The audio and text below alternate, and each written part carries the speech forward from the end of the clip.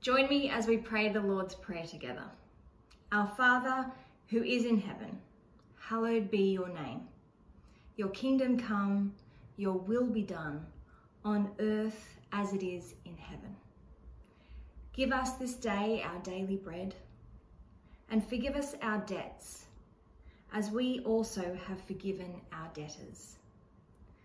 And do not lead us into temptation, but deliver us from evil. For yours is the kingdom, the power and the glory, forever and ever. Amen.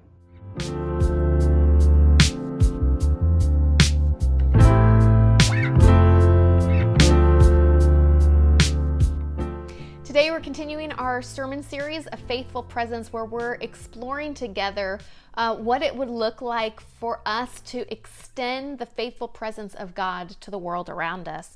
So today we're going to be looking at Genesis chapter 12, beginning in verse 1. Would you join me as we pray and read God's word together? Lord, we thank you for your word written to us. Lord, we thank you for your presence with us. And we ask that right now as we read your scripture, Lord, that we would know you speaking to us, that we would know you guiding, directing, pastoring us, we pray in Jesus' name. Amen. Genesis chapter 12. The Lord had said to Abram, "Leave your native country, your relatives, and your father's family, and go to the land that I will show you. I will make you into a great nation. I will bless you and make you famous, and you will be a blessing to others. I will bless those who bless you and curse those who treat you with contempt. All the families on earth will be blessed through you." So Abram departed as the Lord had instructed, and Lot went with him. Abram was 75 years old when he left Haran. He took his wife Sarai, his nephew Lot, and all his wealth, his livestock, and all the people he had taken into his household at Haran, and headed for the land of Canaan. When they arrived in Canaan, Abram traveled through the land as far as Shechem. There he set up camp beside the oak of Moreh. At the time, the area was inhabited by Canaanites. Then the Lord appeared to Abram and said, "I will give this land to your descendants." And Abram built an altar there and dedicated it to the Lord who had appeared to him. Abram, who later would be called Abraham, he was called by the Lord to a specific place, to a land. And this land was promised to be the dwelling place of Abraham's family, of his descendants. A land that God had shown him. And the borders of this land, the beautiful thing about this story is the borders of this promised land weren't limited to just the space that Abraham saw.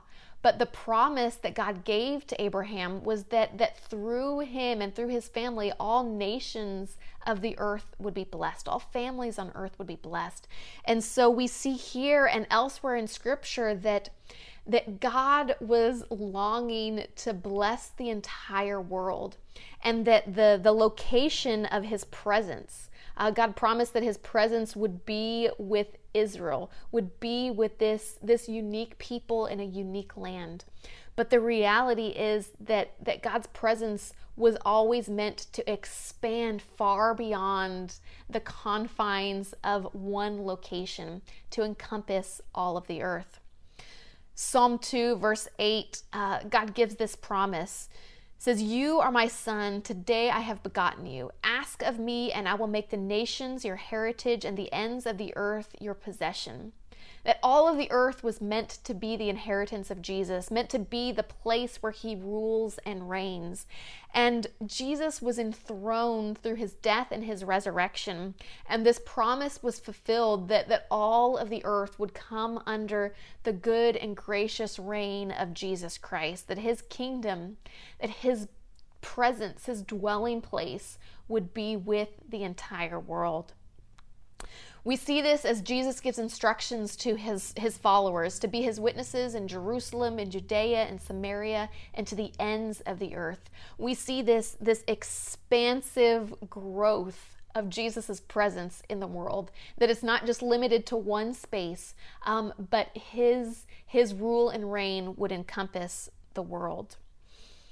And everywhere that God sent his people, everywhere that God sent his followers, would become now a new location for the presence of God in the world. Palestinian Christian Munther Isaac writes about this reality and says that as the church takes responsibility for where we live, where we're planted, our location becomes a potential new holy land, that our location becomes a potential new holy place. Any land can become a holy land, and the church now has the divine task of bringing what once only the temple and holy land held, the presence of God, into all the nations. And so the church has this task of bringing the reality of God's kingdom and his reign with us wherever we go. As we care for our neighbors and the immigrants among us, as we live out the kingdom values of righteousness and justice in a particular place, a particular land where God has planted us. All of our activity, all of our community activity becomes a sacred space where God can be encountered by the people who we encounter. We as a church get to represent God to our community and represent our community back to God.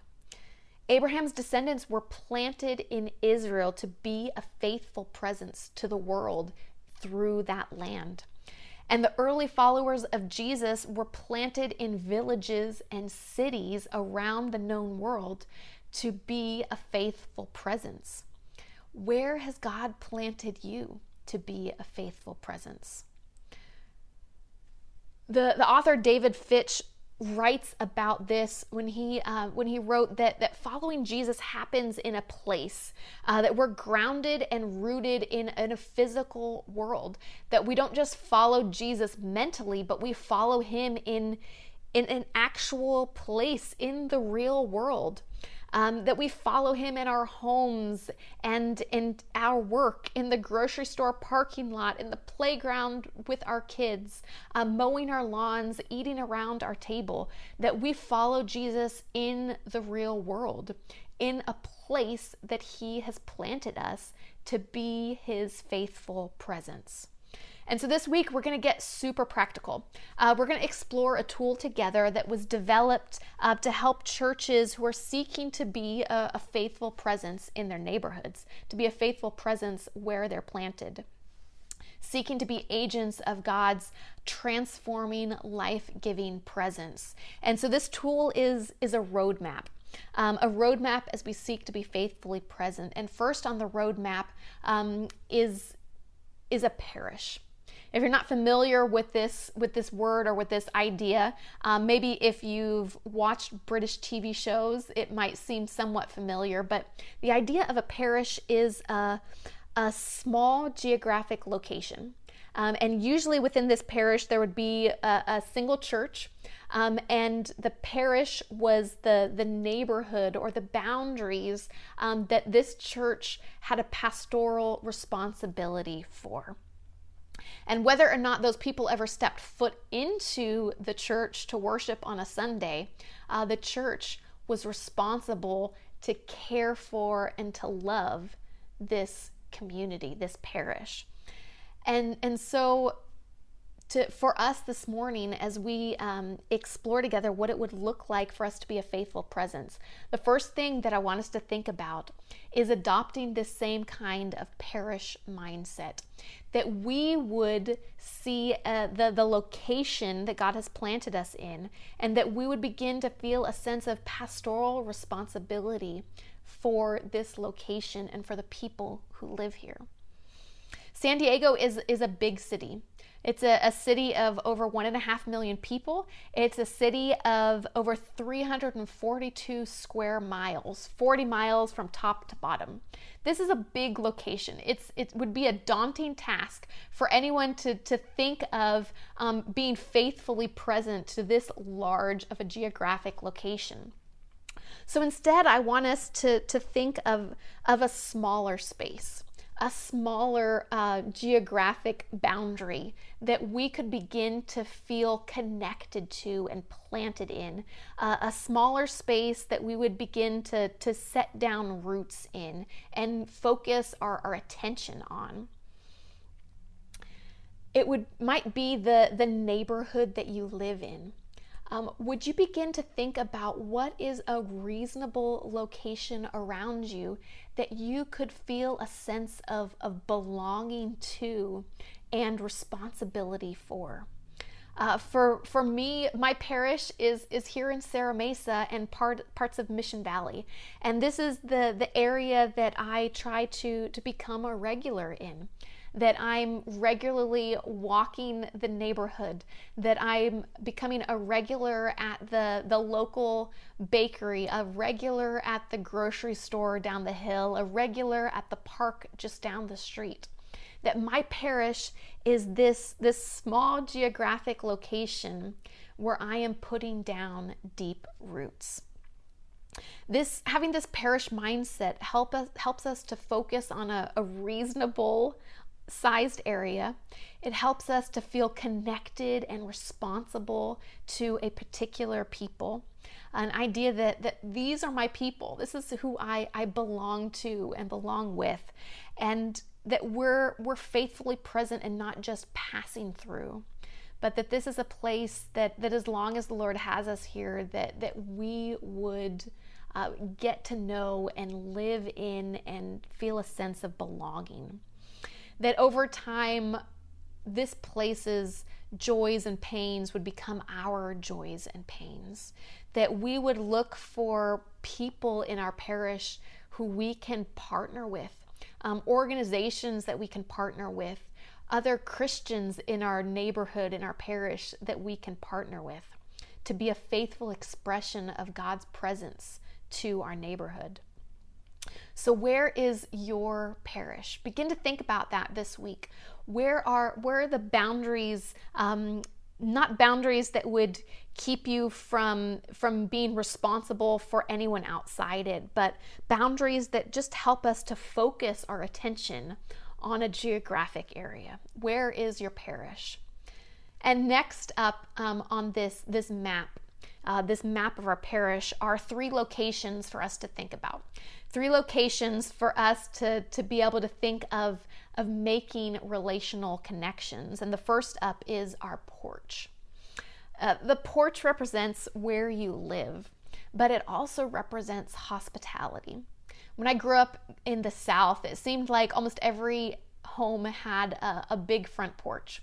And people would treat their front porch as an extension of their living room. And they would have rocking chairs and porch swings and pillows and decoration, and they would sit on their porch in the afternoon or evening and say hello to the people who walked by and invite people to come sit with them on the porch and have a drink of sweet tea. The idea behind a porch is that it's a place of welcome, a place where we can be present to our neighborhood and we can invite our neighborhood to come be present with us. Being present through this idea of a porch is moving from the backyard to the front yard, moving from a place of isolation and retreat in our home to being out in front so that we can meet and know the people that God has placed around us. That we would begin to see our homes as places of sacred hospitality.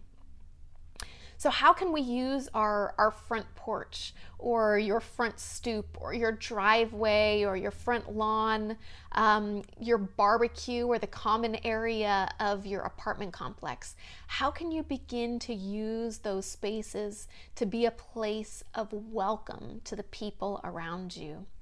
Maybe it's through block parties or a barbecue. Maybe it's through eventually, when things begin to open up, having dinner parties in your home again, having s'mores in your driveway, or just gardening in your front yard so that you can be a faithful presence in your neighborhood, someone who's around and available and becomes a familiar face to the people around you. Begin dreaming now, not only of ways that you could be using the outdoor areas, the front porch and lawn, to be a welcoming, hospitable place to your neighborhood, but be dreaming and imagining ways that you can use your home, the inside of your home, once things open up, to once again be a place of welcoming people in, sharing a table with others, so that we can get to know the people around us and faithfully express God's presence to them. So we have our parish, a reasonable sized location, area of our city that God has planted us in, so that we're going to put down deep roots in our parish. And in our parish, we have our porch. We have a space to be hospitable and welcoming. And next on the map are our pathways. The paths that we take are the roads that connect different areas in our neighborhood streets, the route we take to work or to school, and the people that we regularly cross paths with in our comings and our goings. So how should we think about the pathways in our neighborhood? First, I want to ask, do we try to regularly use the same route, to regularly walk the same paths, to drive the same streets, so that we can begin to notice the people and the places around us? We can begin to become familiar in the place that God has planted us. Begin to notice not only the people and places, but the beauty and the pain, the brokenness and the joys around us in our community. Notice the things that change in our community. I have a regular route that I like to walk in my neighborhood, and as I do, I begin to notice the elderly neighbor who lives alone. I begin to notice a family who just welcomed a new baby into their home. I begin to notice the couple who seems to really be longing for community because they're always sitting out in their front lawn, ready to have a conversation with anyone who's willing to pause for a few moments and talk with them. And as we walk along these pathways, as we drive along the pathways, it's an opportunity for us to present our neighborhood, our community to the Lord in prayer, to intercede on behalf of the people who live around us. And it's an opportunity for us to be a people who regularly seeks the face of God on behalf of our neighbors. So we have our parish, we have our porch, we have the pathways that we walk, and finally we have pivots. These are the places where all kinds of different people cross paths, where all kinds of different people come together. This might be coffee shops or parks, libraries, schools, stores, grocery stores, local bakery. These are all places that are overflowing with relational opportunities for connections. Often we think of these locations more in terms of consumption. Honestly, when we think about grocery stores and coffee shops, we think of places where we're consuming goods, where we're being served, or where we extract something from that location. But I wonder if we couldn't begin to have a new mindset, a mindset that doesn't ask, what can I get out of this place? But a mindset that comes to these locations looking to be a blessing to others, looking to be a regular face that other people can count on. Come to these locations looking for relational connection with others, to get to know people's names and their stories, so that we can be a faithful presence of Jesus in these gathering spaces in our neighborhoods, to become a familiar face, to build bridges, to show love, to contribute to the well-being of our community. And so, are you a regular anywhere? Are there pivot locations in your neighborhood that you are a regular? And if not, where are the gathering spaces in your neighborhood? And how could you begin to change some of your daily and weekly habits so that you can become a regular there? And in those places, have you made introductions? Do you know the names of the people who serve you at the local restaurant? Do you know the names of the families who regularly come to your park? Do you know the people who gather in these pivot locations? And begin to make note of those names. Begin to make note of the stories that you learn about people. And simply be a faithful presence of Jesus there as you become a regular and as you look for opportunities to express the love of Jesus to those around you. And so we have the parish, we have the porch, the pathways and the pivots in our neighborhoods. A simple roadmap for us to look at as we think about being a people who are faithfully present to the neighborhood around us, people who know the names of the people around us, people who pause to listen to the stories of the people around us, and people who seek the good, the welfare of our community. And so I'm going to be posting and sending out some simple tools, some simple resources for us throughout this week that would help us to begin to be a faithful presence in these 4 locations. And finally, as we close, I want to say this, that we don't seek to be faithfully present in these locations in our neighborhood because we have a hero complex, thinking that we can be the ones who change and transform our community or the lives of those in our community. Rather, we believe so strongly that it is the gospel of Jesus, the good news of Jesus's reign, and the presence of Jesus that brings about transformation. And we believe so strongly in this. We believe that the way that he is seeking to transform the world is through a people that he has called to be his own, his church, and that he is uniquely present through his church to transform the world. And so this is who we are. This is what we were made for. And since this is who we are and what we were made for, let's live out this destiny, and let's this week begin to seek the Lord for ways that we can be a faithful presence in the community around us.